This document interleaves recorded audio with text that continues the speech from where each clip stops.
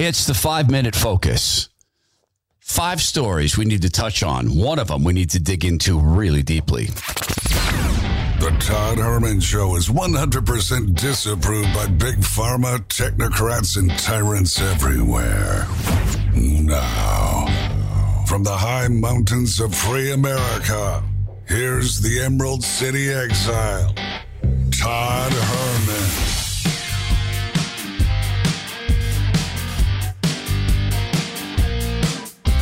Today is the day the Lord has made, and these are the times which God has decided we shall live. Building up into episode 58, hour 1, with Julie Kelly, who has written a very, very important book, January 6, How Democrats Used the Capitol Protests to Launch a War on Terror Against the Political Right. I'm going to give you a preview of some of the things we talked about. I said there's 5 stories we need to touch on. One of them we need to dig into very, very deeply. There's actually unbelievably, and I mean this as in stupefying, that this could be happening in San Francisco.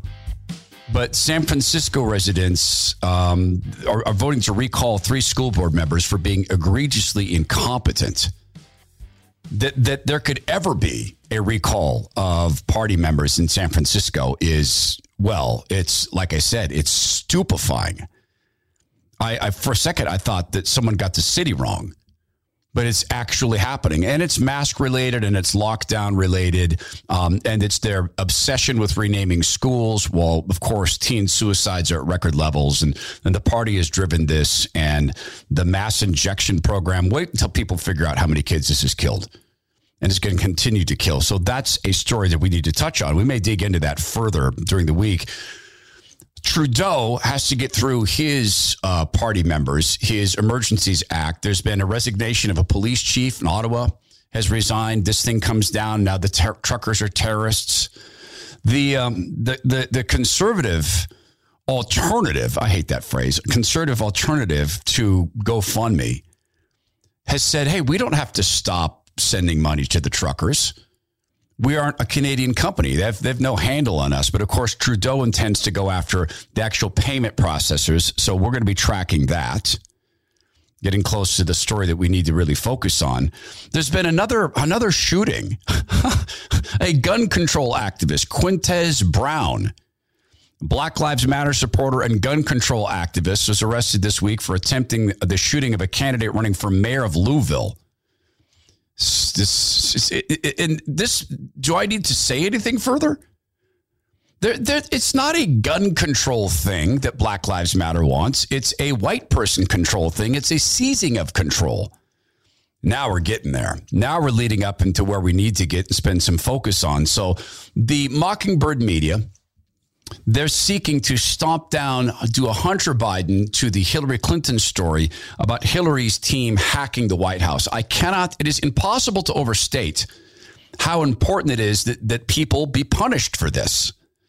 It is impossible to believe that a group of criminals, according to Durham's report and Durham's court filings, a group of criminals who saw fit to hack the White House to plant evidence in government computers wouldn't plant votes in government computers. Now think of this. Their intent was to get into the White House servers, as I understand Durham's report, was to get into the White House DNS servers and to plant evidence that Trump from the White House was communicating with Russia or with Putin, in a spy-like role as an asset. But those same people presented ample opportunity with these Dominion boxes, for instance, wouldn't plant votes. They would plant evidence, but they wouldn't plant votes. Can anyone possibly believe that? Which leads us to the story on which we need to focus, and we are going to focus in episode 58, hour 1. Julie Kelly joins us. She has questions about Ray Epps. Well, the first breach of the exterior Capitol grounds happened at about 12:50 that day, while President Trump was still speaking, by the way. And so this is when a man named Ryan Samsel sort of overran this thin line of metal racks and overran a thin police line, about 4 or 5 Capitol police officers, and then this group advanced towards the Capitol building. The person who whispered in Ryan Samsel's ear before he knocked over those gates was Ray F. So we talked to Julie about that. You'll hear that in this upcoming episode. But what we're focusing on is government would do this, but never that. So Mitch McConnell would partner with Nancy Pelosi to leave the Capitol grounds unguarded, but Mitch would never... Mitch McConnell has a lot to answer for, which is why he left the building unsecure, why he worked with Nancy Pelosi to keep it exposed, and furthermore, why he used the word insurrection as soon as the joint session reconvened at 8 o'clock that night. He had the talking points. Joe Biden had the talking points. George W. Bush had the talking points. Liz Cheney had the talking points. It all started that afternoon to describe this as an insurrection, which of course it wasn't.